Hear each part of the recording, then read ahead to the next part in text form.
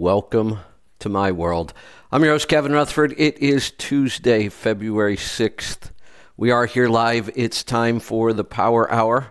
We'll have the team here from Pittsburgh Power. I see Bruce is here. I think we're waiting on Pete and Leroy. I'm sure they'll be here in a minute. We're just going to jump right in and get to it today. Phone lines are open. It is a Power Hour free-for-all. Anything maintenance. If you've got a question, a comment, a topic about maintenance, jump in and join us. 855-950-3835. Bruce, good morning. That is much better. Okay, that was weird. All right, I might as well just do the update about what's going on with our technology now. I had planned on doing it sometime today. I might as well do it now since we're dealing with it. Our internet should be rock solid now. We should never, ever have an internet drop again. I have the most secure internet connection you could imagine with 3 backups. So all of our issues around the internet should be fixed.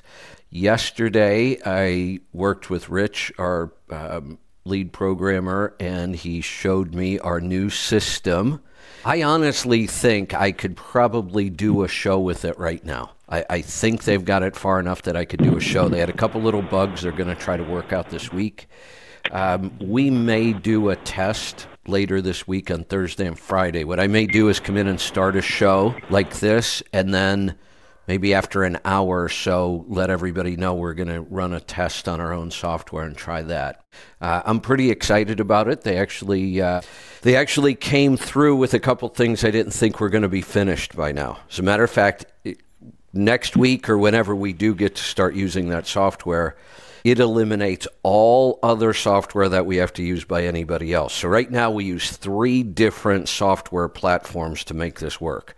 We have one that records and mixes. We have one that streams the show out to the listeners on our app so you can hear us live while we're doing it. Not like a podcast that's an uploaded file. You're listening to us while we're doing it live. And then we have to have a software platform for our phones to get us all connected. Our software will replace all 3 of those, and I would be able to do my show with nothing but my laptop from virtually anywhere in the world. So pretty excited about that. We'll keep working out some bugs, and we may run a test on that later this week or early next week. And hopefully we eliminate a lot of these goofy little annoying issues we keep having. Bruce, what's on your mind this morning? Well, we still keep getting phone calls from owner-operators that had their truck deleted, and either the mechanic or the person programming the ECM is not doing a really good job. This particular fellow yesterday in California bought an ex-company 389 Pete with a 485 ISX. He took out 342 gears and put in 321s, which was a mistake. Boy, sure was. He's not listening to the show, not reading the articles. But his fuel mileage is horrible. And he drives 62 mile per hour, 1,300. But his turbo boost is 21 pounds on the level. Oh. I had him go down to 9th gear. It's a 10-speed. I said, before you did the rears, you should have put a 13 in it. But, okay, so now we have to live with the 321s, because he called me. He said, what gear can I put in this to make this truck pull? It's not the gear. It's not the gear. We got to give it some power, and we got to see what's wrong with the ECM. But now the fact that you had it deleted, we can't do this. And I had him go into 9th gear, 52 mile per hour, 1,430 RPM. At 52 mile per hour on the level, his boost is 18. And it Bruce, should be 0 to 2. And we also have to remember that he is now in a gear that is a torque multiplier. That this is when everything should get easier. And to still be using that kind of boost is insane. Right. So he wants us to program the ECM. We can't do that because when we go in, our number stays there, and it shows us being the last person that worked on a deleted truck. Right. Now that subjects us to a $1 million fine, and one of us whether it's me or Leroy or JR, can go to the big house for 4 years. I'm sorry, 4 months. Yeah. Well, I don't want any of my employees or myself to go to prison for 4 months. No. And so we just can't do it. The right approach to this truck would have been to have enough money set aside. The money he spent on the rears, he could have done the 13-speed. The truck should have been taken, being it's an ex-company truck, means it never ran the max mileage catalyst and never had the emissions claim, probably. It should have went to and had the diesel force cleaning done, and then do a DPF alternatives and had the DPF cleaned, and then put on the diet of the catalyst, and let us tune it because it's only a 485, and let's tune it to get the proper horsepower and torque and bring it in, and then we can adjust the variable geometry turbo so that the thing runs free. So I'm talking to him. He's 65 years old. So he's made some mistakes. And you can't afford to make mistakes when you're 65 years old. You know, if you're over 45, you got to be careful and not be making mistakes because there's no recovery time, right? Yep. Especially if you're in your 50s and 60s. I said, I'll bet you're getting 4.5 mile per gallon. He said, that's exactly what I'm getting. Yeah. How did you know that? I said, because I talked to so many people that on the level, they're running in 21, 22 Honda Boost. I was assuming they put the 12.7 Detroit Turbo on this thing because that'll do the same thing. Putting a 12.7 Detroit Turbo on an ISX after you delete it, it'll put you up into the 20s on the boost on the level and just rob you of fuel mileage because the turbo is too small. Too restrictive. In this case, right, it's restrictive. In this case, it's not that the turbo's too small. It's just that the variable geometry turbo is not adjusted properly. So, now, fortunately, his DPF is on there, and it just has a hole bored through it, and likewise in his SCR. So those can be repaired. And I said, try to get any parts that your shop took off. Try to get them used. And then let's get them back on there, and then make your truck legal, and then make it right, and let's set it up to 600 horsepower and 2,000 or 2,200 foot-pound of torque. And now you're going to have a truck where you're just going to breeze on down the highway, very hardly touching the throttle, and maybe using 4 pound of boost at 62 miles an hour. Now, and Bruce, his fuel mileage will be in the high 7s, low 8s. Yeah. This is such a great example, not a good example, but an example of when you are in business, your decisions matter. They matter a lot. And I swear I run into all these people who are in business, owner-operators who are screaming, the rates aren't high enough, the brokers are ripping me off, I can't make any money, and yet they won't look at the decisions they've made and how it affects their business. And they can't see how it affects their business because they don't have an accounting system. So they just don't know, so they want to blame it on everybody else. But if we take this story, if I were to go through this, first he bought the wrong truck. I mean, I can't see any reason why I would buy this particular truck. I don't care what the price was. It had some issues, and there are much better spec trucks on the road. Then we delete it. I have no idea what he paid for that, but I bet it was quite a bit. Now we put a set of gears in that cost a bunch, and they're the wrong gears. Why would you make that minor of a change is a problem? I mean, we weren't in the ballpark before, and he didn't really make a good change. That money's all wasted. Now he's going to have to waste more money to try to fix this problem. These are the kind of mistakes that can put somebody out of business in a market like we're in right now. This is a tough economy. Everything's expensive. We don't have the kind of freight rates and volume we had last year. And these kind of mistakes with bad timing can put you out of business. And if he goes out of business at 65 years old, his finances are going to be a wreck.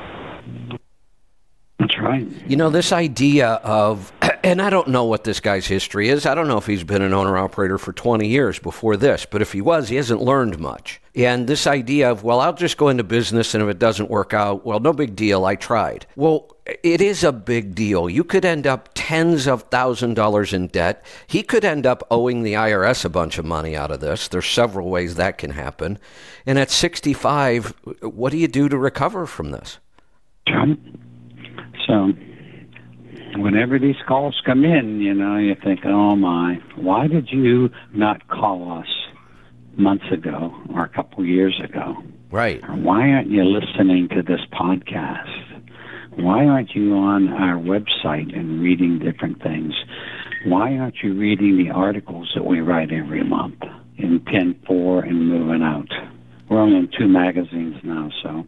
Years ago when I met you, I was in 8 magazines. It was a nightmare trying to write all that. I was in that same boat. I was writing for multiple magazines, and I don't like writing. I would much rather talk than write, and I did it because I had to. I mean, I needed to get marketing and I needed to get out there. But boy, once I was able to stop writing, I really don't write at all anymore. It's just, it takes way too much time for me. It's frustrating. I don't like doing it, but I did a lot of writing over the years. Like I said, because I had to. I didn't have money to go buy a bunch of ads. So this was the way to just put in the hard work and get the same kind of exposure. Bruce, I talk all the time about how important it is in this business to have a good shop that you have a good relationship with. And that's mostly just because you need that for breakdowns and those kind of things. But you guys provide even more value than that to people who will take the time to come to you and build the relationship. This guy could have come to you and asked you advice about buying the truck. He could have called here. He could have come to your shop. You help people with that all the time. And once he has the truck, instead of making all these poor decisions based on, I don't know what he was thinking, none of this makes any real sense if you know what you're doing. Instead of doing that, if he would have brought the truck right to you and said, look, here's the truck I have. What do I need to do? What do I need to do to get better fuel mileage, lower my maintenance cost, make this an enjoyable truck to drive? And had he done that, all of this money that he wasted, I'll bet it wouldn't have cost him half that much for you guys to show him how to optimize this truck. That's right. That's exactly right. You just don't jump into and make gear changes without knowing what you're doing. And he didn't understand running indirect when I was talking to him about 253s or 247s. The only thing you'd think about, wow, I'll really lose my power. Right? You're going to gain power. It turns out it's the opposite. If you really dig down into it, when we build these trucks that we were building them, they have more pulling power, not less. Still working with corporate Peterbilt on 2 trucks. They still want to put 253s in and let the guy run in overdrive, and he's in Vermont. And I'm going to be emailing them and saying, when you're in anywhere from the PA-Ohio line to Maine, it's not level. No, it's not. So they talk about cruisability, and they still want you to cruise and double over. And that just doesn't work so well. But I'm trying to get it through their head that doesn't work. And I'm still working on that. So wish I got paid to work on stuff like that. Hey, oh, no, there they are. Okay, everybody's here. I thought I lost Pete and Leroy, but they're here. Bruce, what else you got? Oh. That's all I have. I'll go back through my notes, and after Pete and Leroy talk, if I find something else, I will I'll let you know. All right. I do have to let everybody know we have a short show today. I've got to wrap this up at 9:45 my time. So that's like an hour and a half. I've got an appointment I've got to be ready for at 10. So I got to wrap it up early today. Pete, Leroy, good morning, guys. Good morning, Kevin. How are you today? Good. In fact, I should take a minute right now to tell my call screener, Brittany, if you could set a reminder or an alarm so that I shut this down at 9:45, that would be awesome. Pete, good morning. What's on your mind? Where's Leroy? Is he sleeping? Not yet. He looks a little droopy-eyed, but I think he'll be okay. All right. I'm going to open the window in my office, get it cold in here. It's warm in here, and seems that he tapers off when it's warm. He'll be curled up in the corner in a little bit. Yeah, good thing I have a blanket in here. I can't sleep at night. I can sleep during the show. Yeah, that's right. Yeah, I got a couple of things. So the shop availability, we can get you in. This week's pretty full, maybe something small on Friday. Next week's fairly open. so we can get people in much quicker than we did before. We have some shop specials that the guys can go online and take advantage of. And then you and I were talking last week about parts availability. Yeah.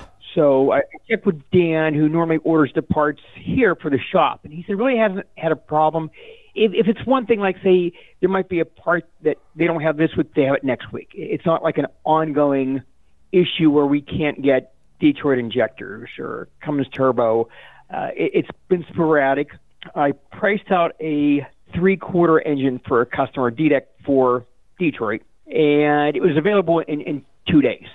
So that's pretty good. So parts are getting much better. We're not having the issues we had before, which is a good thing. Yeah, it is.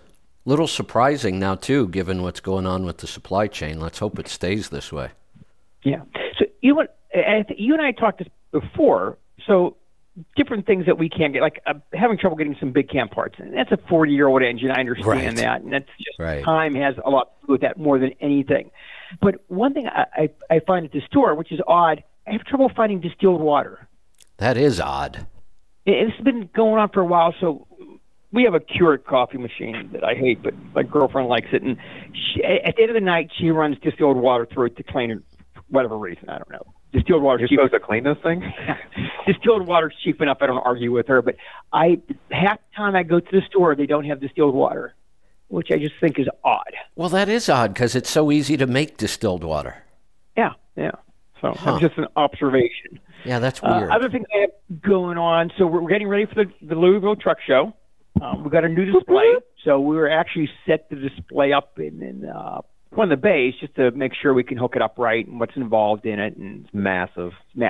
It's a really you will be able to see us from outside the building just about. Over the horizon. You'll see us from Indiana. It's a beautiful display, updating, getting kind of into the 21st century display. It really looks good. It's lit. Jordan did a great job. Jordan did a fantastic job coming up with the graphics for it. Nice. And the booths look really good. So I'm looking forward to the show this year. I think we're going to have another good show, which generally all the shows are good in Louisville. Yeah, I'm really looking forward to this one. Starting the CMC there is pretty exciting. It is, absolutely. Yeah. Absolutely. Other issues, or not issues, Jane Gates will be at the TA in Greensboro, North Carolina tomorrow from 1 to 5. So she's starting to visit some of the TAs and helping out the staff to promote the product. A lot of them don't understand what it's for. Also, if there's customers there, they can ask her questions. She'll go over stuff with them. So if anyone's in the area, you can stop in and see Jane. All right. Hey, Pete. Sarah has some advice for you. Yes. She says you can usually get distilled water in the baby department when there's none in the water aisle. Oh, I'll check that out. There you go. I've got to look there. Yeah. That's I've good never advice. been to the No, I haven't either. I don't even know where it is. Yeah, it's in my case, it's 2 hours down from where the water is anyhow, so it's convenient. Hey, I will tell you that this was one of the biggest headaches when I never even thought about this, but when I was testing the hydrogen injection systems that were supposed to revolutionize trucking, one of the problems was they use a lot of distilled water. And I was running and getting gallons and gallons of distilled water every day. What a pain. So I just heard something interesting. I was flipping channels on my way home from work, and I was on the XM radio, and the price of hydrogen just about doubled.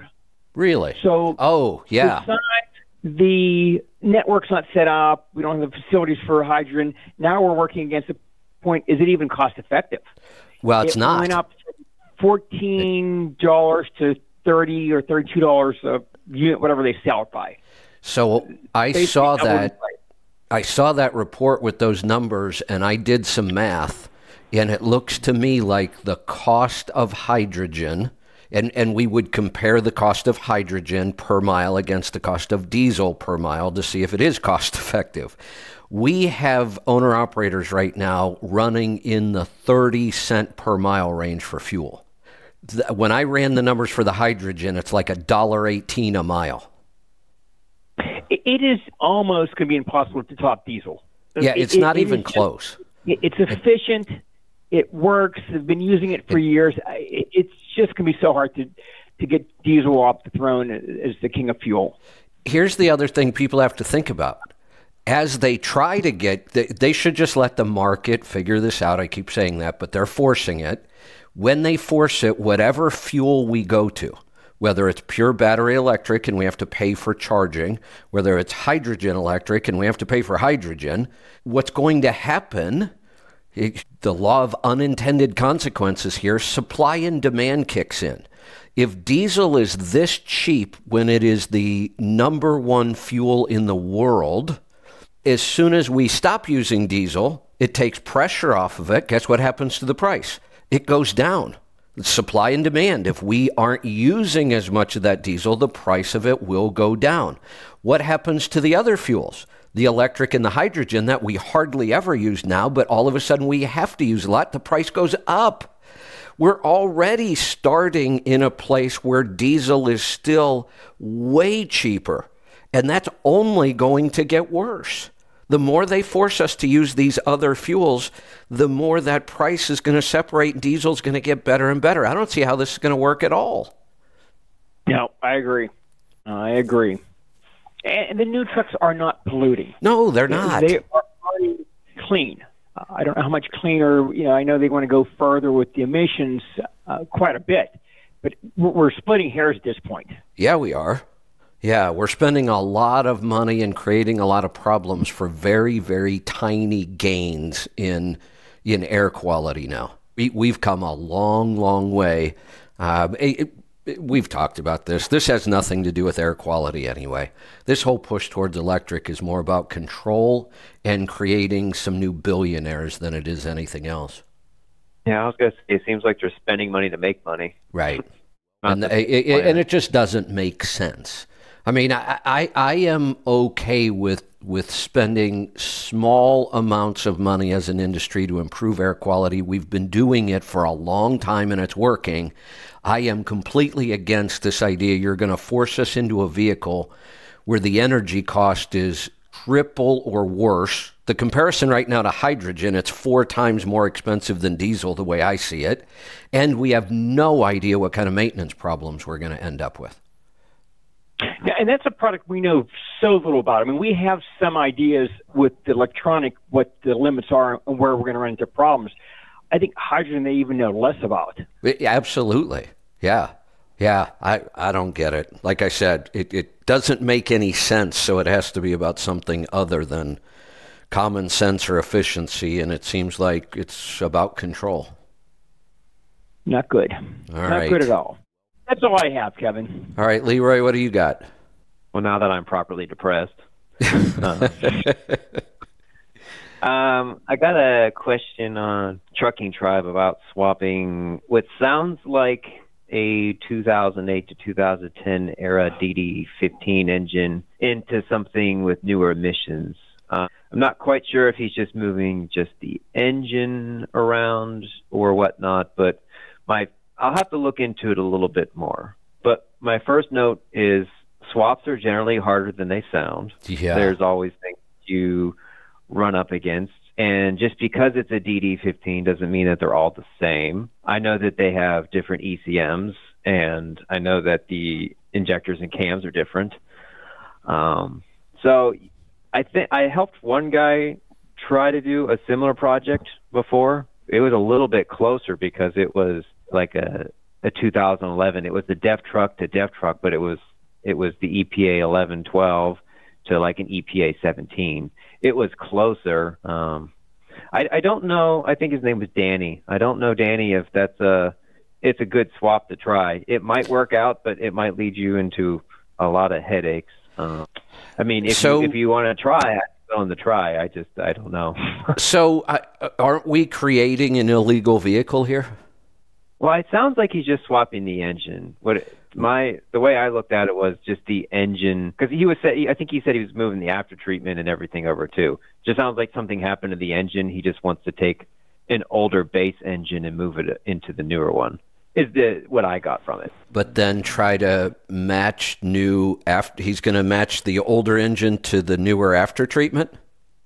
Yeah, it would be like putting an 870 ISX, like a 2007 ISX, into a truck that came with like 2350 emissions, like 2019 emissions. So if Just he actually moves all the emissions over, I guess that would be legal. But that sounds to me like it's going to even be more complicated than just a straight up engine swap. And we know those are way more difficult, time consuming, and expensive than anybody ever predicts. Yeah, it's always harder than it looks. It just seems like, no, I'm just moving just the long block over. That's all I'm moving over. Everything else is staying, just the long block. But it's not the same. It just never seems to be that easy. Right. Right. And now we're talking about upgrading an entire emission system that didn't exist on this truck. Yeah. Yeah, to me, this sounds like a horrible idea. Yeah. My guess is whatever truck he's going to end up with out of this, I could go out into the open market and buy that same truck he's going to end up with a whole lot cheaper than what he's going to end up spending. Well, if you're out there, Danny, call in and we'll clear up some of this stuff. Yeah. Then you can have a truck a lot of shops aren't going to want to work on. That's another thing. It's going to confuse a lot of shops, and they may just not want to deal with it. Yeah. Well, the other thing is, let's say it did work out and everything ran. You go to a shop and you're like, oh, I need an injector, but I need this injector. You're playing that game. Well, right, because everybody else is injector thing. Yeah, everybody's going to use VIN number because that's what everybody uses for parts. Well, you can't use VIN number on this anymore. Yeah. Yeah, I need a water pump off of a 2010, but this is a 2012 truck. Yeah, and how many of us have been through that experience of we know there's a part on a different model of the same truck we have, but we don't have that part or that option, and you want to add it, and they won't sell it to you. It's like, but that doesn't belong on your truck. We need a VIN number, and you got to go find a VIN number of a truck that had that sometimes before they'll even get you the part. Yeah. What a pain. Oof. Yeah. But go ahead. All right, so that is going to fall under that category of this is a decision that could put you out of business if you're not careful. If you're not careful, yeah, I would agree with that. And even if you are careful, you could run into things that you just did not see coming, and yeah, ooh. All right, anything else, Leroy? Nope, that's it. All right, I got one thing. How many times has anybody seen extreme cold temperatures cause a tire to deflate and come off the rim? Never. Well, here in Pennsylvania, we get extreme cold temperatures all the time. I know. That's what I was thinking. But my coach is sitting back in the driveway. I drove it in from the last trip. No problems, no low air pressure. We got down to about 4 degrees here, which is outrageously cold for us. But like you say, that's not all that uncommon in most parts of the country. And I go out and my left front tire's off the rim. It's so flat. So that's what I have that's what I have to quit early for. This was pretty cool, though. I thought I was going to have to deal with this, and I really don't want to deal with it right now. And if it is a bad tire, then I'm going to need somebody to come out and bring me a tire anyway. So I was kind of trying to figure out what to do the other day, and Lisa said, you know, we added RV coverage to our AAA. And I said, really? And how does that work? And she said, just like any other thing. They just come out and do it. Doesn't cost anything. I said, well, we'll send them out then and tell them to bring us a tire. So AAA is actually bringing me a tire and coming out to fix it today, whether it needs a tire or not. Now, if it needs a tire, I'm going to have to buy the tire. But I don't have to pay anything for the service. It's a good deal. Yeah, it is. Yeah, and I think Lisa might be coming close to some sort of a record. Probably not, but she's had AAA, the same account, since she was like 16. It's definitely good for some people to have. I will say that it's definitely worth it. We've had a couple issues, just simple stuff, tires, lockouts here and there over the years, that it is worth it. And now when I look at the time I would have put in trying to fix this tire myself or what I would have paid to have somebody come out here, and they're coming out for nothing, that's a hell of a deal. Yeah, for sure. So that's what I'll be doing this afternoon. I guess we're going to get to some phone calls. We got to knock these out. We have a little over an hour to do it. Let's get started in Florida. Tony, good morning. Hey, Tony. Hey, everybody. Hey, before you get started, I have a question for you. That's not fair. Go ahead. Well, sure it is. And since I'm asking you a question first, we're only going to charge you half price to answer your question today. Ha, ha, ha. Ha ha. So, did you ever call in on the Broker Connect show? No, I was afraid. I was dealing with my dad, who, by the way, we did place him in a memory care facility for any of those that are listening. But I was almost going to, but I had stuff going on.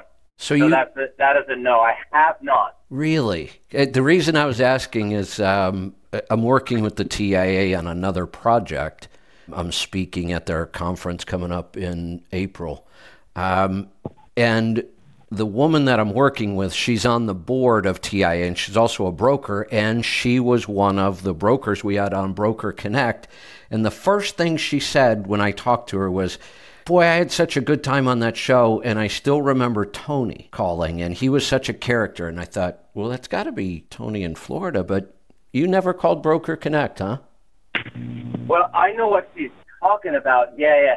And for those who don't know, I'm the owner of I Hate Brokers Trucking. It's a joke, but right. Some people may not know why you're asking me that. I was going to call it was yesterday, right? And I was going to say, why am I on DAT when I should be on Truck Stop? They're sending me emails every day, and I was just going to sign up not knowing anything without the demo.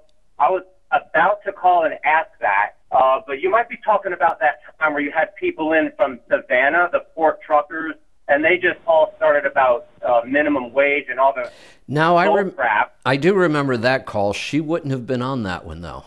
Huh, that's interesting. Oh, speaking of which, if you are going to sign up for Truck Stop, don't do it yet. We're about to release a code where if you want to sign up for Truck Stop, it won't cost you any more. In fact, we'll probably get you a discount or a special, and we get a little piece of it, so it's another way to support us. You're not going to tell me that's a stupid decision if I had signed up yesterday, just sight unseen, like I bought this truck sight unseen. It's worked out pretty good. It would only be stupid if I didn't use the code, right?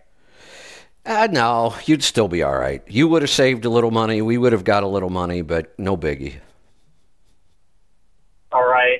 And so now to involve the guys back to maintenance, did you guys tell me you'll tune the PACCAR at Pittsburgh Power or not? I forget. Forgive me for that. Yeah, we can tune them here. That's what I thought, but not at the remote tuner, right? There's a few of the dealers that have the right equipment to do so. All right. Wow. Okay. Now, I am just illiterate when it comes to gears. I know, Kevin, you tried to instruct me on the steering and the importance of the rear axle. For some reason, I think that's vital. My dad's Corvette, somebody asked me which gear is 1-to-1, and I had to look it up. I think it was fourth. It has 6 gears as a 92. Does that mean that's the direct drive and it's got double overdrive? Because I know the 6th gear, it's like very low RPM, supposedly for fuel economy. Is that how it works in a truck too, basically? Same thing, yes. Okay. So what's the next variable that you have to look at? Because I know you said, like, okay, if you have the same engine, same everything, and you lower that ratio, you're going to save fuel. But what else do I have to look out for? Obviously, the Volvo technology is best for fuel economy, it seems now. But what are the other variables where you said it's not that simple? No, we didn't say lower. You don't go lower in the gears. Lower would be 411s, 456, 488s. You go higher. I mean the number. Number, like a taller Okay, gear. so we have to be careful of nomenclature because other people that understand this are going to say, oh, now they're saying go lower. No, we go higher. So always remember, the lower the number, the higher the gear ratio. So whenever we talk about gear ratios, we need to know what you're towing, what speed you're going to run, what territory you are, what weight you're pulling, what transmission you have, and your horsepower and torque, and then we can better tell you what gear works better. But we have to know the speed that you want to cruise. And if you tell me you want to cruise at 70 or 75 mile an hour, that's a tough one. I think Bruce just said that the Volvo technology is the best for fuel economy. And you guys... I didn't say that. I didn't say that. Kevin, with the new entrant program, I think there's a market for people that are going to start getting their authority, and for us guys that are going to upgrade to a Volvo. Wouldn't there be a thing there where, like, you could just have them buy on, and that would be their new truck without having to look, real cheap, and then, you know, as an easy way to find a truck. You know, you've got me, you know, you've got Paul, Matt, that might be upgrading, and there's their new truck for people that are just starting out. And then that's business for Bruce, and maybe they can tease a little something about getting involved with Volvo and working on them. Well, I'm bringing in a Volvo 2018. He's at 6.5 miles to the gallon, Volvo engine, Volvo everything, and his turbo boost is 15 at 60 miles an hour. And so we have to work on that. And I don't know if Leroy knows this one's coming in yet or not. No one told me about it. No. Hey, Tony, go ahead, Bruce. It's on the schedule, so I've been meaning to tell you. It went on there 2 days ago. I should have called you and told you. No big. All right, Tony, to comment on that, I have kicked around the idea over the years, and it's just too much work, it's too labor intensive. I would love to do it. This idea of, even if I didn't have to go look for any, like you said, we have enough tribe members when they give up their truck. Sometimes those are some of the most fuel-efficient trucks on the road, already spec'd right, already have all the options. I've kicked around the idea of starting a little truck dealer and buying those and turning them back over to somebody else in the tribe. It would be a lot of fun. I'd love doing it. It's just too time-consuming. Yeah, it's probably just worth it. You know, they're listening, and, you know, they know how to contact us through the tribe and whatever, if they want to do that anyway. So they'd be piece of crap, you know, fuel efficient. That's why we're upgrading. But still, for all the savings in the equipment, it buys a lot of fuel. Oh, there's no doubt. I would love to have some of the trucks that our tribe members, you know, move out of and up to something else. Even, you know, 1,000,000+ mile trucks. There's been a lot of really good trucks change hands over the years. Yeah, but that's good about Bruce and Pete over there, that they're working on Volvos, because it seems like, you know, that's where the major focus is. That's what we're going to be upgrading to. I know Paul talked about it. Joel always talks about it. Me, if they would just, you know, we'd have that shop to go to, because I guarantee you, if you hired a person with 1 day of experience, if Bruce and Pete are involved, I prefer that over a Volvo dealer.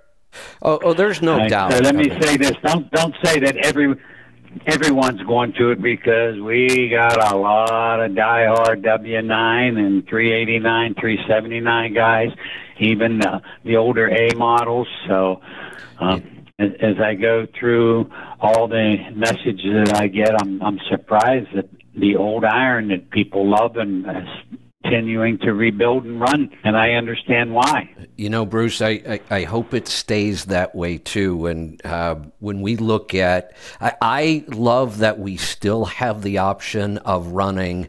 You guys talk about big cams all the time. We're still running mechanical engines if you want to do that. I still love those pre-emission late 90s, whether it's a Series 60 or an N14 or a Cat. I love those last, you know, electronic pre-emission engines. And now I also love the really new platforms that are spec'd right. It's nice to have all those options, and I hope they don't take any of those away from us. That's right. You know, one of the problems with new trucks is they're too quiet. You don't hear the engine. My 2016 Ram is the same way. You don't hear it unless you're really giving a lot of power. But my 89 T600 Kenworth, my 95 Dodge, all the A models and 359s and 379s that we've worked on over the years, and you give them power, and when you're driving them, you roll into the throttle, you hear the roar coming out from under the hood. You hear the roar out the stacks. You feel the truck pick up and go. People still like that. And if you want that, you've got to redo older trucks and stay 2002 and older. And that's why a lot of people still keep rebuilding. Every time I think of this, I think of Dean and Laverne Cross and some of their friends. They just keep the old iron going, and they keep it beautiful, and it's perfect. And I could make a joke about Joel's Volvo here. My dad had a Volkswagen Beetle, and he said it sounded like a coffee grinder. Maybe that's what the Volvos sound like now. I don't know, but Bruce, I'm sure you could fix that. No, you can't. No, you can't. No, you can't, because the emission systems quiets it down so much that you don't hear the roar, and the new injection systems are quiet, so you cannot make that engine noisy. No, the exhaust itself, you can't mess with. The engines themselves are quieter, and we've improved insulation, and so they are very, very quiet. That's just that's progress, and for some people it's not progress. So I am all for give us all the options. Let us buy whatever truck we want to buy. Yeah, you have to buy what you want to drive and what makes you happy. Well, Pete and Leroy, can you tell the audience what you could do with this 455 PACCAR? We could make a boat anchor out of it. Hey, that's supposed to be Cummins. Come on. They said they would tune it, and there's some PACCAR drivers in here. Yeah. What year is it? It's a 15. What are you looking to do with it? Do you just want as much power as possible? You want somewhere in between? You just want a little bit more power? Where are you at? Fuel economy, really. And I know to do that, you boost the power and just do whatever you think is best with it, really. Yeah, I would probably set it up somewhere around like a 525. So I'll probably add somewhere around 50 horsepower or so, and then maybe 100, 150 foot-pounds of torque, and then do all those other sort of things inside the calibration with trying to increase the fuel economy. Donnie, we've been talking about this. We've been talking about this truck of yours for 3-4 months now. So I'll get it in there. Unfortunately, I've had someone finally. This girl I was trying to date in Dallas has finally agreed. So my next trip should be over to Pittsburgh Power. I'll get it in there one of these times. I promise. Okay. Bruce, are you in Pittsburgh? No, I'm in Florida. Okay. It's cold and windy. I was going to ask that because, Florida's known for hot weather, but don't you wish on some days that you were in Pittsburgh? Some days, of course. Some days I wish I was in California. Right now, Mark Quinn's in Hawaii. I kind of wish I was there with him. And a lot of places I like to be. Just can't be at them all. And I'm running out of years, so. Well, I was going to ask you about my pickup. The cluster died on it, and you being in the area, you might know of a place I could get one, but you probably don't. That'd be the only other thing I have. I'm going around in a Duramax 03 with no fuel gauge, no speedometer. Yeah, I just heard of a place down here that'll change your oil and drain it out the bottom. The Pilot over there, but I don't know. They gave me tires that aren't that good, and they screech in the rain every time, and there's no traction, and they kind of overcharged me. But that's where I go. Well, okay. All right, we have got to move along. Tony, good stuff. We'll talk to you again next time. We're going to go to South Carolina. Nick, what's on your mind? Hey, how you doing, guys? Good. What can we help you with today? I got a dilemma with my Detroit engine. It's a 98 model. It's great fuel mileage. I get like 8 1/4. All of a sudden, it started using coolant. It doesn't use it when it's running. It only uses it when it's cold. It's not going on the ground, but it's using a lot. When I mean a lot, it's probably dumped 4 gallons. I'm trying to figure out where the hell this is going. You would think my dipstick would go up on my oil if it was going into the pan, but it's not. Where's all this coolant going? It's Why? What you need to do is pull the turbo and the exhaust manifold off, plug the turbo feed line, start the engine, and stand to the side. And don't stand right in front of the ports in case something comes flying out. But stand like in front or behind by the passenger door and look and see if you see coolant coming out of any of those ports and evaporating and going out the stack. Okay. Like I say, it doesn't. I ran it for 3 days. Well, let me back up. I drove like 6 hours, stopped, checked it, and everything was fine. Then I drove another 6 hours, parked it overnight, got up, and it was down. It was down like 1.5 gallons, so I filled it up. And I drove it for like 3 days, and I used 0 coolant. I didn't have to add any coolant. The only time it leaks, I lose it, is when it's cold. That's the only time it goes anywhere. You probably... Now keep in mind... Go ahead, Kevin.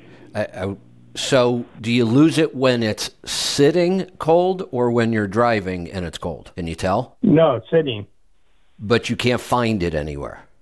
Nope. I've put cardboard underneath the entire truck so I can see it, if it's leaking on the ground. I put dye in it. I went around the whole truck with the dye, ran it, and went around the whole truck, nothing on the block or anything. Is it possible that it's going into my fuel tanks? Not unless you have some sort of a fuel heater somewhere that has some weird crossover to the fuel. I don't think so. Aren't there some cases where coolant can end up in the transmission through the cooler? Does anybody know? If he would have one of the coolers that were using antifreeze, not air, then yes, it could transfer there. Now, have you done any oil analysis to make sure nothing's getting into the oil? I know it's not raising the oil level, but if there's small traces getting in there, it can indicate where it might be going.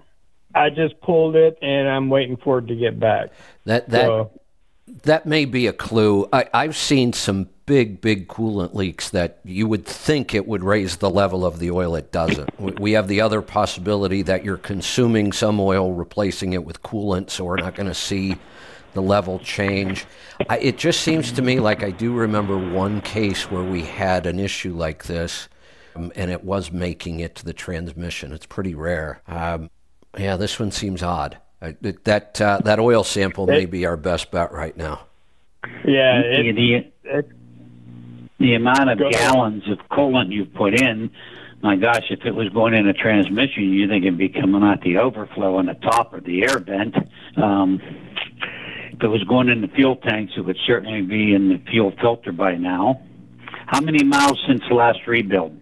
There's a glider. It's built in 16. It's 750,000 miles. Okay, it's a glider. All right. Yeah. So the engine's not been rebuilt since it was built for a glider. Was it a Detroit reman engine? Yes, it was. Okay.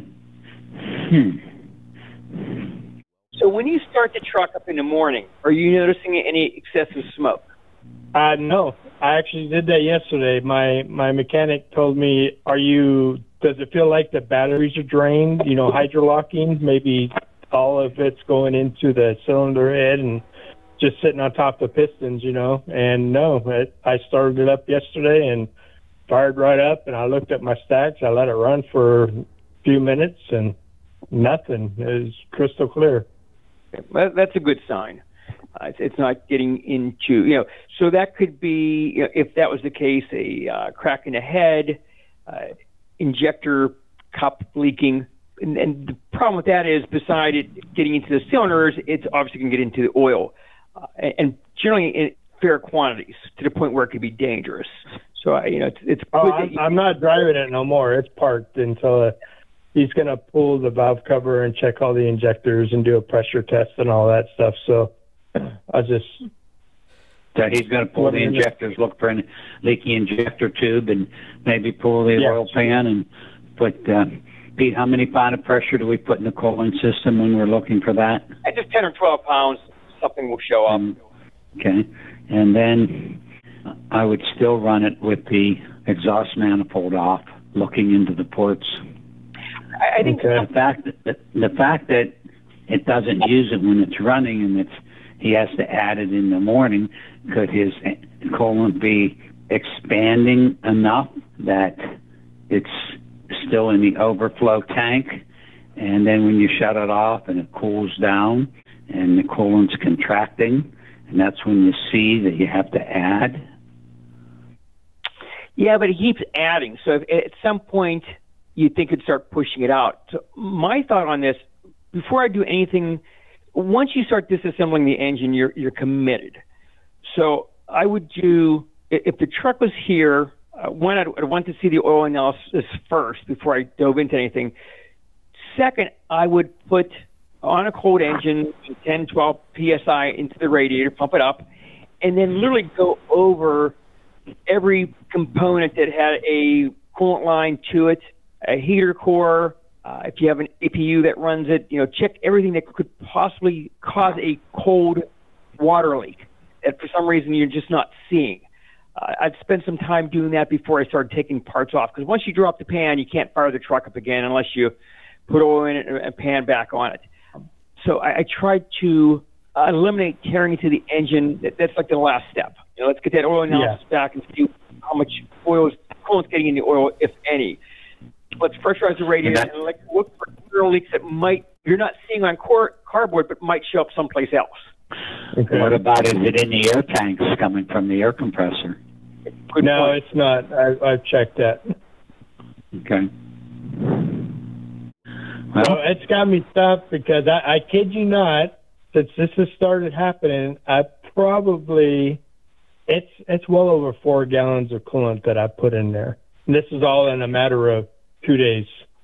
And that amount should be fairly easy to find. It's when we're adding, you would think, a quart every other week. It's like, okay, that's small amounts. That could be tough to find that. It's a drip here, drip there, but that volume should be pretty easy to find.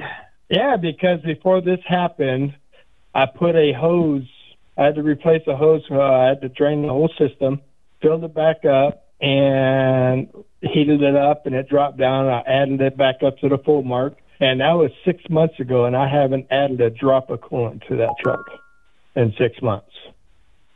So when you first mentioned the changing the hose, my first thought was a air pocket, and it's just fine, but not for 6 months. I mean, that would happen in the first week or so. But you've been right. No, that's what I was thinking at the beginning. Yeah. It's definitely not an air pocket. Okay. So I'm stumped. I wish I can get it up to you, but it probably cost me a lot to get it towed up there. Where is the truck now? It's in Charleston. Okay. South Carolina. Let us know. Call Pete or me, and let us know what your mechanic finds along the way. Okay.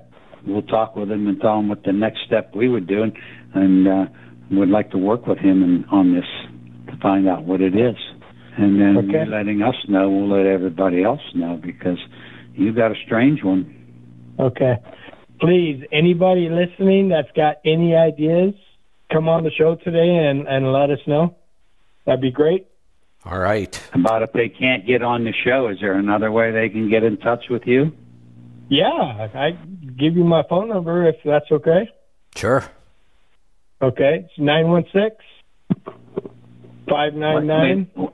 Wait, I want to write it down. What's the first one? 916. Okay. 599-8464. My name is Nick. Nick. All right.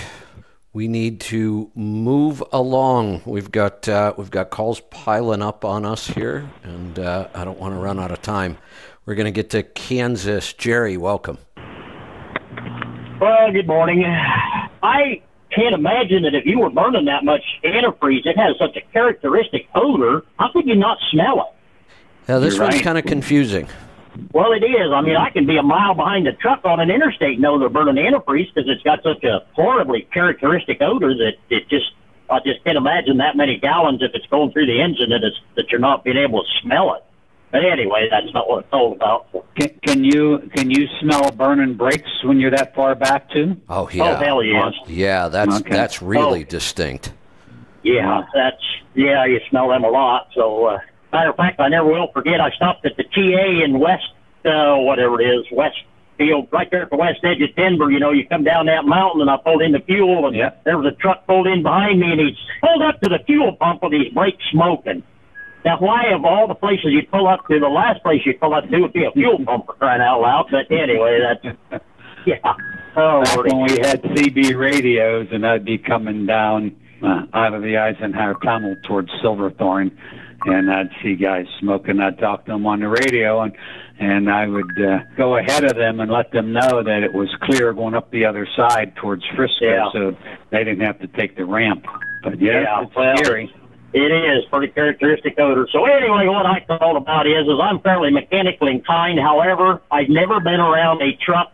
I've never owned a truck with an after treatment system. So I want to take a couple of minutes and have a after treatment for dummies, or a back to the basics of after treatment. Now I understand what EGR does, and I understand what the diesel particulate filter does. But here's where I get a little lost in the weeds. Do you have a separate diesel exhaust fluid injection apparatus after the DPF, and then when you do the DPF alternative, do you clean the DPF, and is there also another diesel exhaust fluid injection apparatus that gets cleaned along with that? And then the after treatment system in the Detroit one box, I know it does the same thing, but can you do a DPF alternative on a Detroit diesel one box? Several questions that are all kind of related. So I think Leroy should answer this, and that's a good subject, emissions for dummies. I mean, I've done shows for RV groups, and it was called Diesels for Dummies, so I like that. What are you currently driving? I am driving a 2.8 million mile Kenworth T2000 with a Signature 600 Cummins in it. Good. 2.8 million miles on it. No, and I did have, for a short period of time on this truck, I did have an EGR system, but then it kind of got lost out there at the east edge of Pittsburgh one time.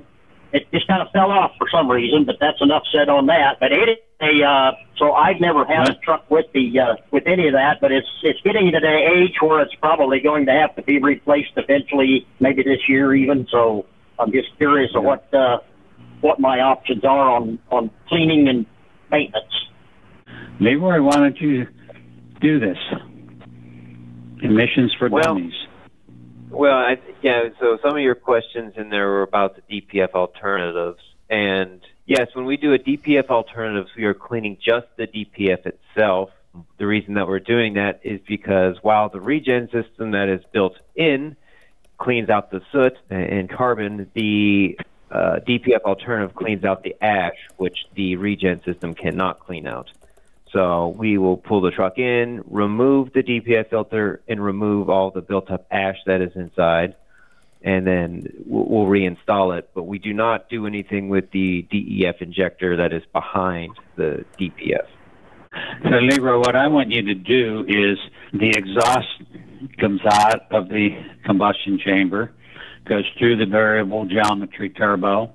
When does it go into the EGR valve and the crossover, and when does it just pass straight through?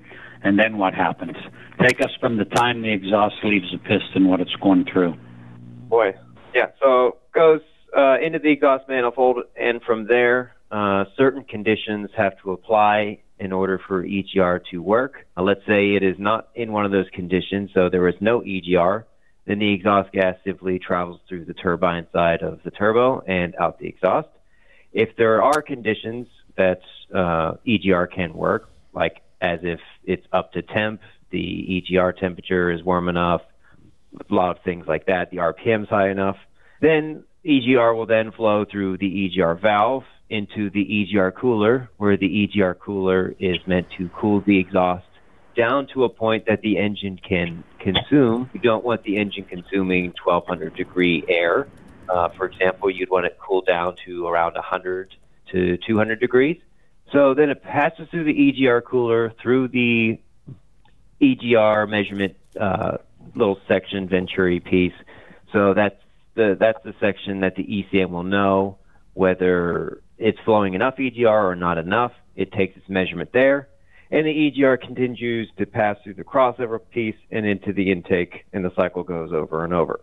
So if we're going to take then exhaust that has passed through the turbine and out into the exhaust, it goes into the exhaust after treatment system. Now, these after treatment systems can look different depending on truck model and year. Semi trucks are different than pickup trucks, for example, as far as the order of the components. But we'll just stick with semi trucks. So the first piece that it goes through is the DOC. The DOC is the diesel oxidation catalyst. It is a component that is there to react with excess fuel in the exhaust in order to raise the temperature to a point where the soot can be regenerated or burned off inside of the DPF, the diesel particulate filter. The DPF is just the filter, like any other filter you have on your truck. Fuel filter or air filter, it absorbs particulates and it holds them there. The DOC, which is in front of it, makes the heat so then that soot can be burned off.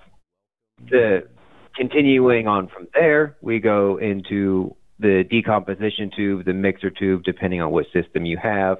You have some area that the diesel exhaust fluid is going to be injected and properly mixed. You don't want it to go into the rest of the exhaust onto the SCR in a puddled form. You want it to be well vaporized so that you can optimize the surface area of the SCR so you use the entire piece of the SCR, not just parts of it. So DEF is injected into this area. It flows into the SCR, the selective reduction catalyst. And at that point, it breaks down the NOx into nitrogen, oxygen, and some water, and goes out through the back of the SCR catalyst into the atmosphere. Okay. Is the DOC an integral part of the DEF, and it would be cleaned also? I don't know. Pete, do they normally clean the DOCs on the DPF alternatives? Or is that's something special you have to ask for?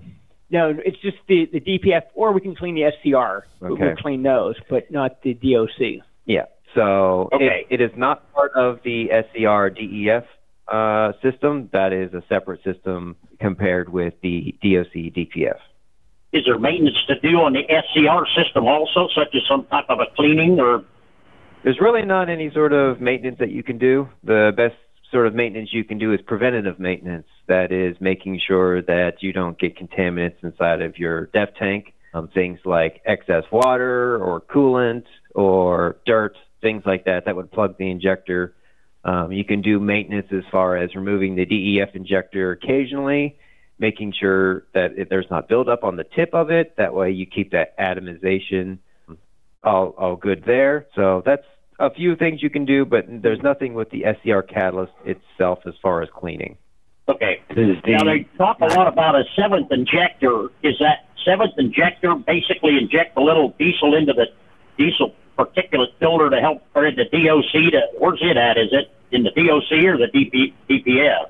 Yeah, so the seventh injector is located behind the turbocharger, and like you said, it is used to inject a small amount of fuel that will cause a chemical reaction with the DOC, which makes a lot of heat. Now, there are multiple ways to do this.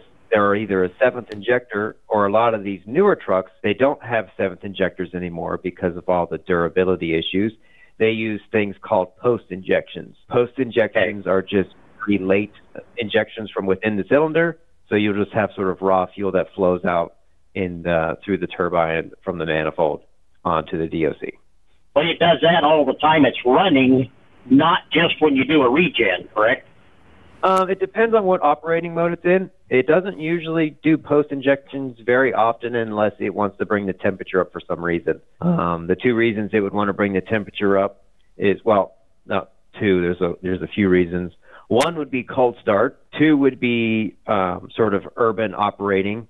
In order for the SCR system to work, it has to be up to temperature. So you can use the engine to make excess heat in conjunction with the DOC in order for that SCR system to work.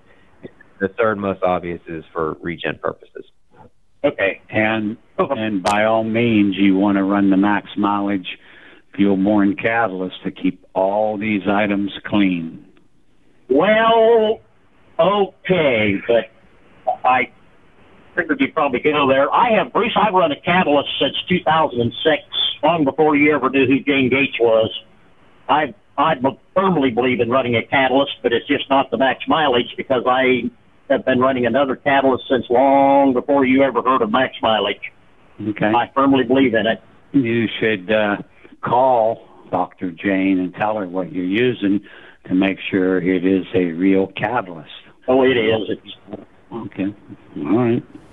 It is. I understand I talked to their chemist, and I understand the chemistry behind the catalyst. So, yeah, we've had that, not you and I, but we've had that discussion before, and it's definitely a high-quality product. It's definitely, and I mean, hell, I believe in it. And you're going to ask me if I have any proof of it, and I honestly have absolutely no proof of it because I've used it since tank 1. With 2.8 million miles, I've never been without it. But in 2.8 million miles, I've never stopped on the side of the road to change a fuel filter. I've never put an injector in this truck, and 2 engines in this truck. I've never stopped to put an injector in. So it doesn't work. Hell, I don't know, but I believe in it. So, whatever your voice sounds like it's working. Have you ever pulled the head off? Was the combustion chamber clean?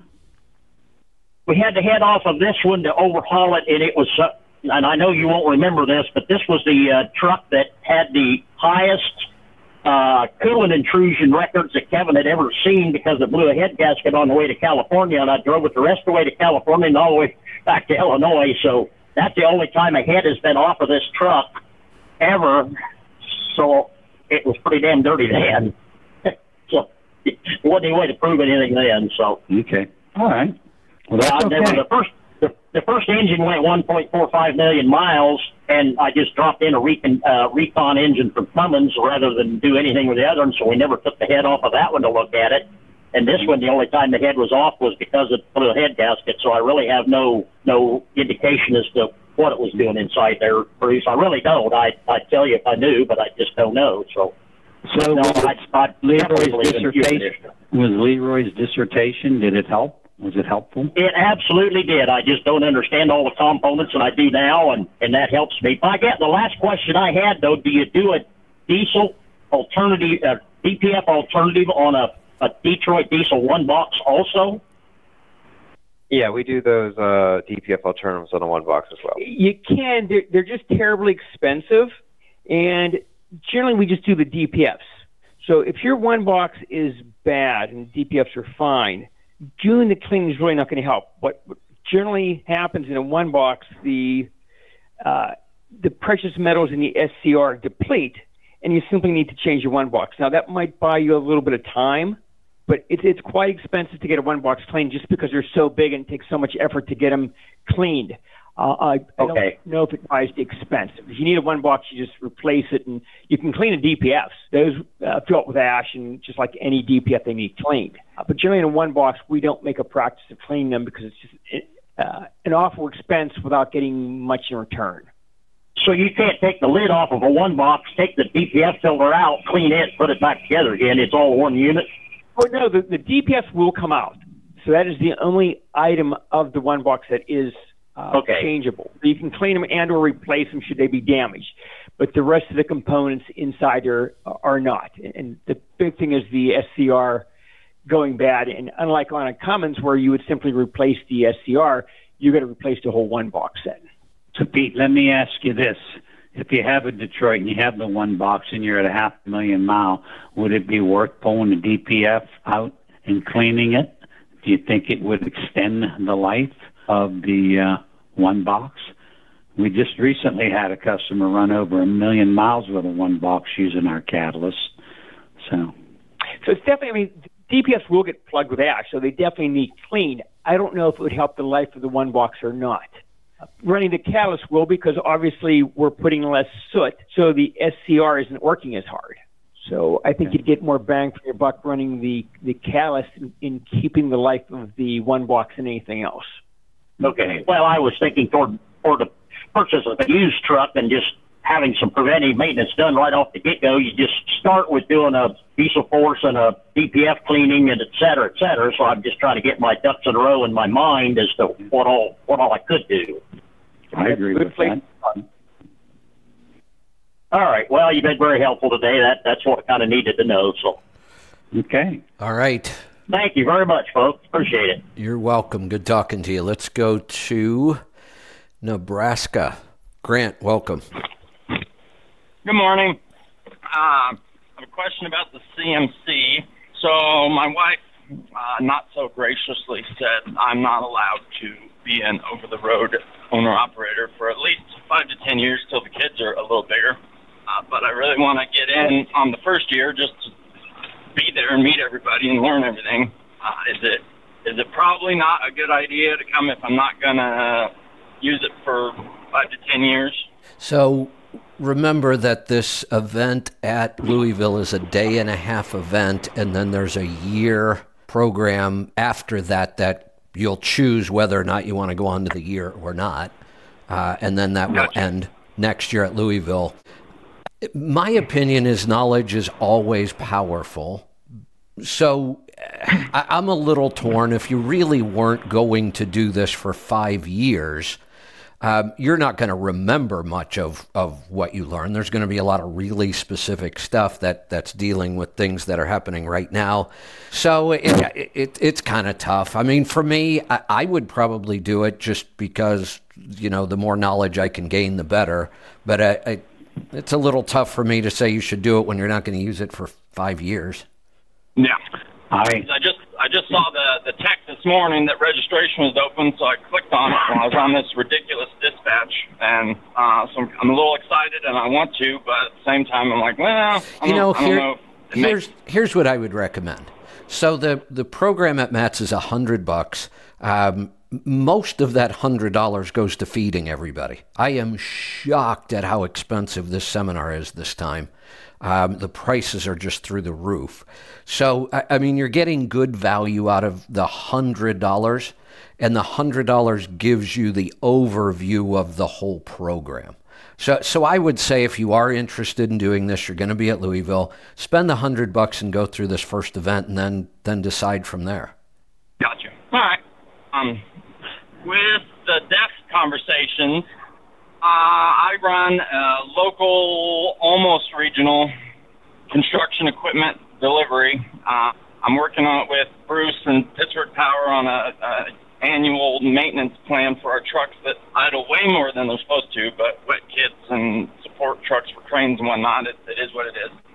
How often should I be changing the DEF tank filter? I don't have a number off the top of my head. I don't know. I would have to look it up. I don't think you would have to change it very often. I just do it once a year when I pull it in and do everything. It's 130 to 150 depending on where I find the filter. And I figure that's cheaper than dealing with DEF problems. Yeah, a little bit of a pain because you get DEF all over you, but not that much of a pain. Yeah, that stuff's nasty. And then, so there's been discussion about extension cords. So my background, I learned to drive a truck so I could get equipment from concert. Uh-oh. I think we lost that call. Yeah, he just dropped out completely there. Let's go to Kevin. Washington. Oh, go ahead, Bruce. Well, Kevin? Yeah. I'm going to disagree with you on your decision. I think he should come to the CMC and gain the knowledge because maybe he's not going to wait 5 years to become an owner-operator. I do recall speaking to this guy, and he's very inquisitive, and this knowledge would be very useful for him, just like it would be for anybody else, even if they're a company driver. I agree. It is great knowledge. There's no doubt. I mean, you're going to learn a lot. What we've seen at our shop from people that have gone to CMCs versus those that haven't, it's a remarkable difference. I agree. And Pete still talks about it. So, yeah. Yeah. If I wanted to learn to fly an airplane, I wouldn't. And I said, I'm going to buy a plane in 5 years. I wouldn't wait 5 years. I'd be studying right now. Well, that's a good point. You're right. The longer you have to work on this stuff, the better you're going to know it. So, all right, I'll tell him he should come to the first event and he should sign up for the rest of the CMC. Yeah. All right. Let's go to Washington. Arthur, welcome. Good morning, gentlemen.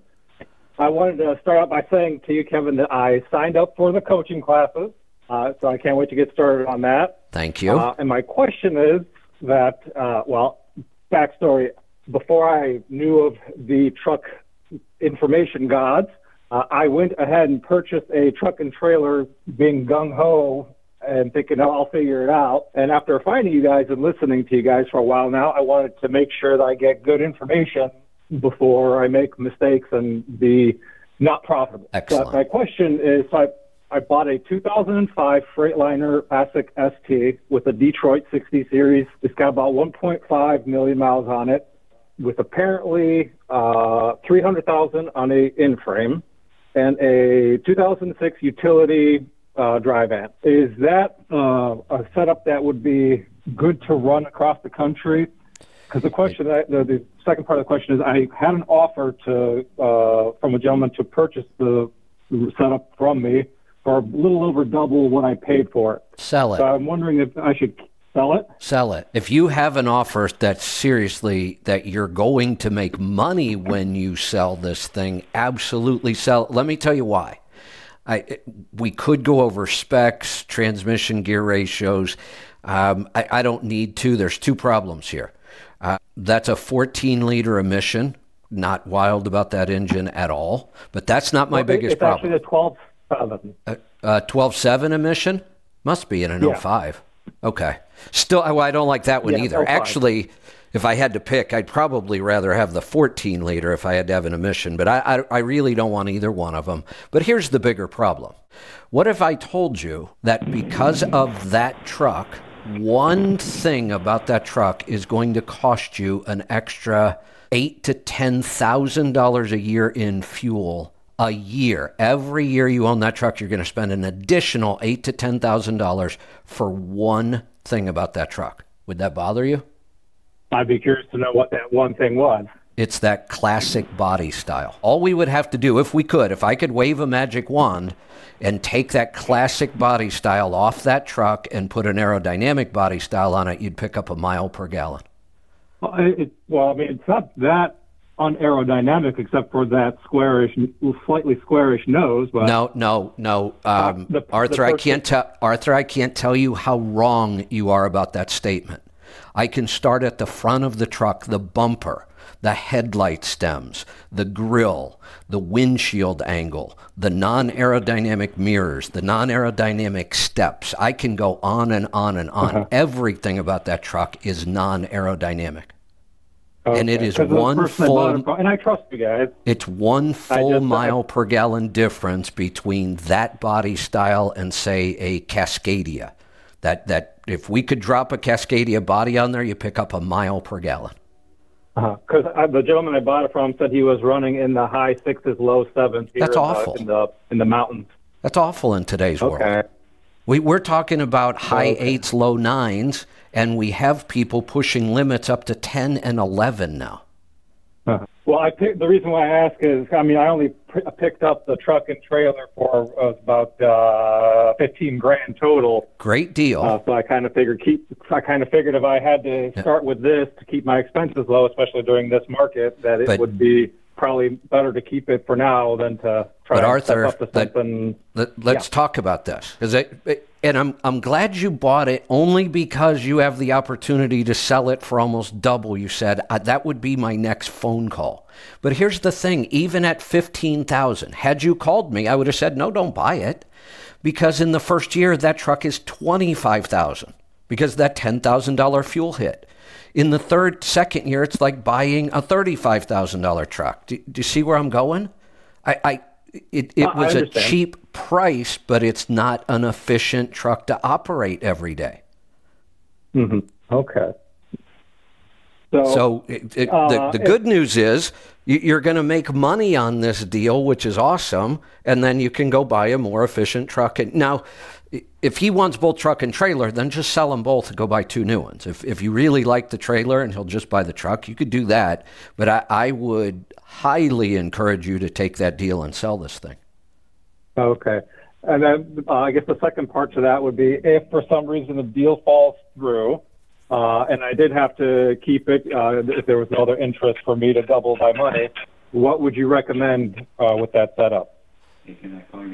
Recommend for what? I mean, we'd have to talk about a lot of different things. First off, for all the emissions intact. Yeah.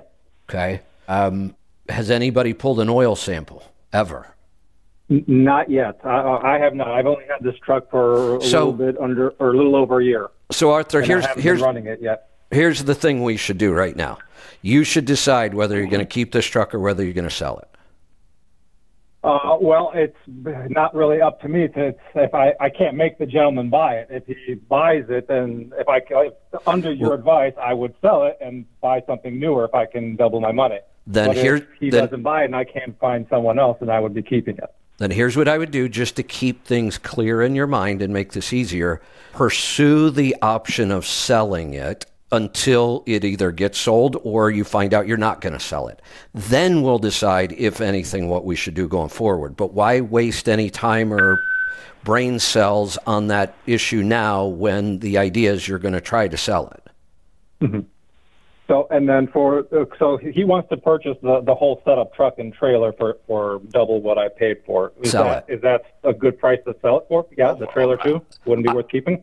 I can't think of a better price. If I just paid $15,000 for something and somebody's offering me 30 or close to it, I just don't know how it gets much better than that. Well, the only reason why I'm questioning that is to acquire something else, would I not be paying more? Is that the financial way to go? Why would you have to pay more? Why can't we just? You bought a truck that's got over 1.5 million miles on it, that's not a problem to me. I'm okay with that. You just bought the wrong truck. To the trailer. What's that? I'm referring to the trailer. So what? Trailers are cheap. Keep the trailer in the price. Trailers are cheap. We can find trailers everywhere. Look, even if you have to go spend $30,000 to replace this, you are still way better off on day one. On day one, you immediately start putting more money in your pocket through the operation. We're not trying to make money by buying and selling trucks. We're trying to make money by operating trucks. And if you had to pay $40,000 for the new one, within the first 12 months, you've already broken even, and then we start making money. The real key here is the operation of the vehicle, not the buying and selling of it. Right. That I understand. I just wasn't sure if I would be able to, if this financially makes sense to sell the trailer if I only paid $5,000 for the trailer. I'm telling you, if you can sell that setup for twice what you paid for it, sell it. Okay. All right. Well, I guess that answers that question. All right. Take care. And call us before you buy the next truck. Did you say that was a 2006? He's gone. I think it was a 5. Okay. So it'd be DDEC 5. It was a 5 or 2005 or 2006. Which most of them were 14 liters, but they did have DDEC 5 with the EGR on it in 12.7. We didn't see many of them, but they were out there. That's another problem for me, too. The chance of that EGR valve still be working and still being on there is probably slim to none because they had so many problems back then. Right. So if he doesn't sell it, there are a lot of good things we can do with that engine. There are, but given the fact that it's that early emission, some of the worst engines we've dealt with, and it's non-aerodynamic, and he's got an offer, somebody's going to give him twice what he paid. Well, I hope he's already on the phone with that guy trying to get rid of this thing. Yeah. Because we could do so much better. And get a 2014 or newer. There you go. Or go back to the 02 instead. I mean, if he wants to stay cheap, go back to an 01, 02 prior to emissions and buy the same similar kind of truck, aerodynamic, 12.7, non-emission. I'd be all for that one. All right, let's go to New Hampshire. Casey, welcome to the program. Casey, let me try that again. I guess I hit the right button. Casey, go ahead. Well, now he's there, but I still can't hear him. Casey? All right, I'll put you back in the queue. We'll try another call. Let's go to Oklahoma. Steven, are you there? Yeah. All right, go ahead. Hey guys, I'm just wondering. I've got an 18 Cascadia, and it's got 990,000 miles on it with the original turbo still on it. Is that something that at this point should I just replace that as a preventative maintenance, or do you see just keep running it? Are you running the catalyst, the max mileage catalyst? Yeah, I started running that at 900,000 miles. Okay. Well, that'll keep the turbo clean inside, and if your oils have been clean and your oil analysis are coming back good, and you're light on the throttle, accelerating and decelerating, I would not change it. Okay. So there is something in the oil sample that could give me an idea about the turbo as well? I would just like to see the wear metals. Just the wear metals? Okay. But another thing you can do is take the elbow off that brings the air from the air cleaner to it, and pull on the compressor wheel, pull it towards the radiator and push it back towards the firewall, and see if it still has its 10 or 12 thousandths clearance. If it's going clunk clunk, then the thrust washer is wore out, but there should be about 10 thousandths in play in that. Don't push it side to side, because that's not how you check a turbo. Go front to back. If you want to check it side to side, you drop the exhaust pipe and you put your hand in on the turbine wheel and the fresh air side, the compressor wheel, and you pull it, but you don't pull it with all your strength, because you can actually bend that shaft.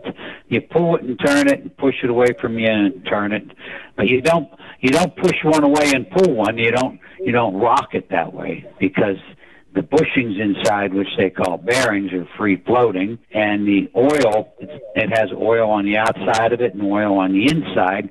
The oil floats, the oil pressure floats that bushing bearing, and it also floats the shaft inside of it. So there's clearance in there for oil, and whenever the truck is shut off and you're checking it, like I just told you, there's no oil pressure to center it. Oh, okay. So never let a mechanic reach in and grab it and start going front to, or side to side and top to bottom and see you got too much clearance. That is not how you check a turbo. Okay, and the fuel catalyst, I will say, it's a quick testimonial about it, is I've got the Webesto heater, and I got to say, for 5 years, that Webesto would give us trouble. Every winter we needed to use it. Use the catalyst. That Webesto hasn't given us any trouble this year. And we've got a 7,500 watt Onan generator on our truck that in the wintertime would start smoking quite a bit. And this winter, it doesn't smoke much at all. So without a doubt, I've seen that catalyst work on those two items for sure. Well, I had a phone call today from a driver on the truck, and it has either the Espar or the Webasto, and it doesn't work. And the owner of the truck tells him, fix it, but he won't let him buy the catalyst because of the price. Well, what good does it do to fix it if it's only going to carbon up again? Yeah, because it's worked, it's cleaned it, because that's why we kept having firing issues. It wouldn't fire. Right. But it's worked great this winter, so I'm definitely a fan of it. Thank you. All right, appreciate it, guys. Thank you. You're welcome. Thanks for the call. Let's go to our final call of the day. We're going to go to South Dakota. Austin, are you there? Yeah, I'm here. All right. What's on your mind today? Question about the Pittsburgh Power Tune. I signed up to come in March to come in to Pittsburgh Power and kind of get some things looked at to make sure there's no ghost codes or like boost leaks going on, to make sure that I'm not losing fuel mileage that way. But I kind of am curious about this Pittsburgh Power Tune. I mean, it seems, it's pretty pricey, so I just want to see what it really is for, or what I'm going to benefit out of it if I get it. Well, let me say something about the price. Electrical engineers don't work for minimum wage, and if you would spend a week in our engineering department, and Kevin has seen this, and you see Leroy and JR studying and studying and studying, and then you go into the dyno room that has about $1.5 million worth of equipment in it or more, and then it has to be constantly updated, and that's where everything is performed. Then you find out that tune is actually really cheap. Okay. I just wasn't too sure what all went into that. Okay, so the tune is economical compared to what we spend to come up with those tunes. And I'm going to let Leroy tell you. You didn't tell us what engine. It's a Volvo D13. Okay, so we'll let Leroy talk to you about that. Okay. Yeah, so that's one of the newer ones that we're doing. I just did a Mac MP8, which is almost the same thing as the D13 a week or so ago. We've done about a dozen or so of them. Most of them have went well. A few of the ones that I would say that didn't go the most smooth, nothing blew up or anything like that. It just didn't go as well as I wanted. But those were the early on ones. But the last several that I've done, I haven't had any issues. The biggest thing is power. A lot of guys are sort of stuck at either like a 450 or 485, and just even a small bump to 550 makes all the difference on those. As far as fuel economy goes, we're a little bit mixed on the feedback. Some of the feedback I get is good. Some of the feedback is just I haven't gained anything, but I like the power. As far as what we change on the inside, I mean, we're trying to do our best to optimize combustion and sort of the cruising range. So that has to do with fuel pressure changes, timing changes, airflow changes, EGR changes. And as far as full load, obviously we're looking for a torque request that is somewhere around 550 or 600, depending on what you're going for. And we have to make sure that the combustion is safe at those full load ranges. It's easy enough just to put more fuel to things, but to put more fuel to it and keep it safe is a whole nother animal. That's the tough part. I would say most tuners or any tuner can really make a lot of horsepower on stuff, but keeping them together is a whole other thing. Okay. I was just curious to know, so it just gives me a little bit more power. So would I be able to pull heavier loads? Is that something that would help, or is it just going to give me more power up hills and stuff? Yeah, it's going to be a little bit of everything. More powers up hills, better response, acceleration. You can hold the taller gears longer, so then you can stay in direct drive longer, or some of those taller gears. Most of the time, that benefits you as far as fuel mileage goes. Okay. That's what I was kind of curious to know. And then I guess, let me add something to that. The beauty of it is when the truck responds and you see the hill coming up and you just roll into the throttle and you feel the truck pick up and go. I mean, that's where it's nice to have the tune instead of pushing on a throttle and hardly anything happens. So. Okay, that makes sense. Okay. And then I guess those codes, and the other thing is when the truck runs like a thoroughbred and you drive it properly, then you get the fuel mileage increase. So it's always been, for my 48 years, whenever I give a guy an extra 100 horsepower or more, the first week we don't see it because you're having fun and enjoying it. And then the second week you settle down and behave yourself, and then you start watching the boost gauge closer and making the fuel mileage on the level. You use the power to get up over the hill, but on the level you have to watch the gauge and get that boost down under that 5 PSI to get ultimate fuel mileage. Okay, that makes sense. Yeah, and then I guess they said something about ghost codes. I mean, is there such thing as a ghost code that would hurt my fuel mileage? The term ghost code is, I think it's pretty annoying. It's mostly a misnomer. So really, I guess it depends on what people are calling ghost codes. There are codes that will throw check engine lights. There are codes that will go in your ECM and are only visible to someone with a laptop when they open it. So they don't illuminate the check engine light, but they are in there when you open it up. Those codes are things like maintenance lights on a Cummins or high pyro temps, things like that. Like they don't throw the check engine light on the dash, but they're still in there. They're not a ghost. They're not on the dash. And then, or I think the term ghost code comes from, was when people are used to just block fault codes because they couldn't fix these things. So then you would have a truck that goes into a D-rate and there's no fault code associated with it because they blocked it. That's where I think that term comes from. But to answer your original question, is there any ghost codes that are affecting your performance? I doubt it. especially on the new D13 from what I've seen, they kind of throw a check engine light for basically everything. So if you had an issue, you would know about it. Okay. Yeah. I mean, I get this code that popped up yesterday, and it said my truck was going to derate, and then it never did. So that was kind of a weird code I got. It said that the depth dozer line was clogged, and then I kind of just restarted the truck, and it just went away. So I don't know why. Yeah. So there's a timer associated with a lot of these emissions codes where the ECM recognizes that something happened, but it doesn't want to pull power right away because it's kind of unsure whether to believe itself or not. Because if it just has one occurrence, it could just be an issue with some external source. So it wants to verify that the issue is going to continue to happen for a certain amount of time. So once that happens, it moves from a sort of stage 0 to a stage 1 where it starts the timer. And then that's where you get people say that their dash goes from 2 hours to 1 hour to this. But you can also restart the timer. So like if you cycle the key or it sees that the check engine light goes out, the issue went away, it'll look at it for a while and say, all right, you've been good for X amount of time, I'm going to clear the timer out. So that can be some of the explanation behind what you're experiencing.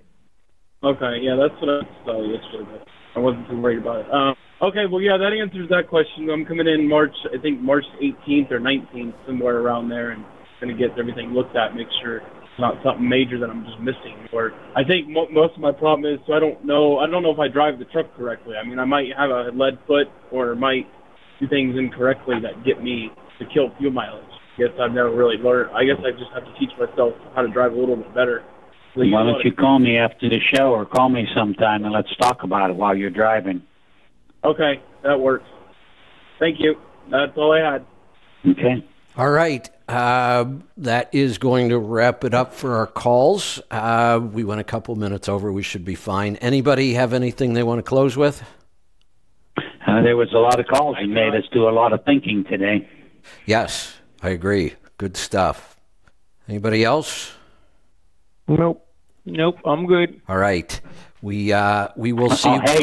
Yes, Kevin, you need to let us know what our part's going to be in the CMC as soon as you can so we can prepare. I'm working on it. I will get it to you as soon as I can. As soon as I'm done with this tire issue today, I got to go back to working on CMC stuff. So we will do that. All right. We'll see you again next week. If you have any questions, give them a call at Pittsburgh Power.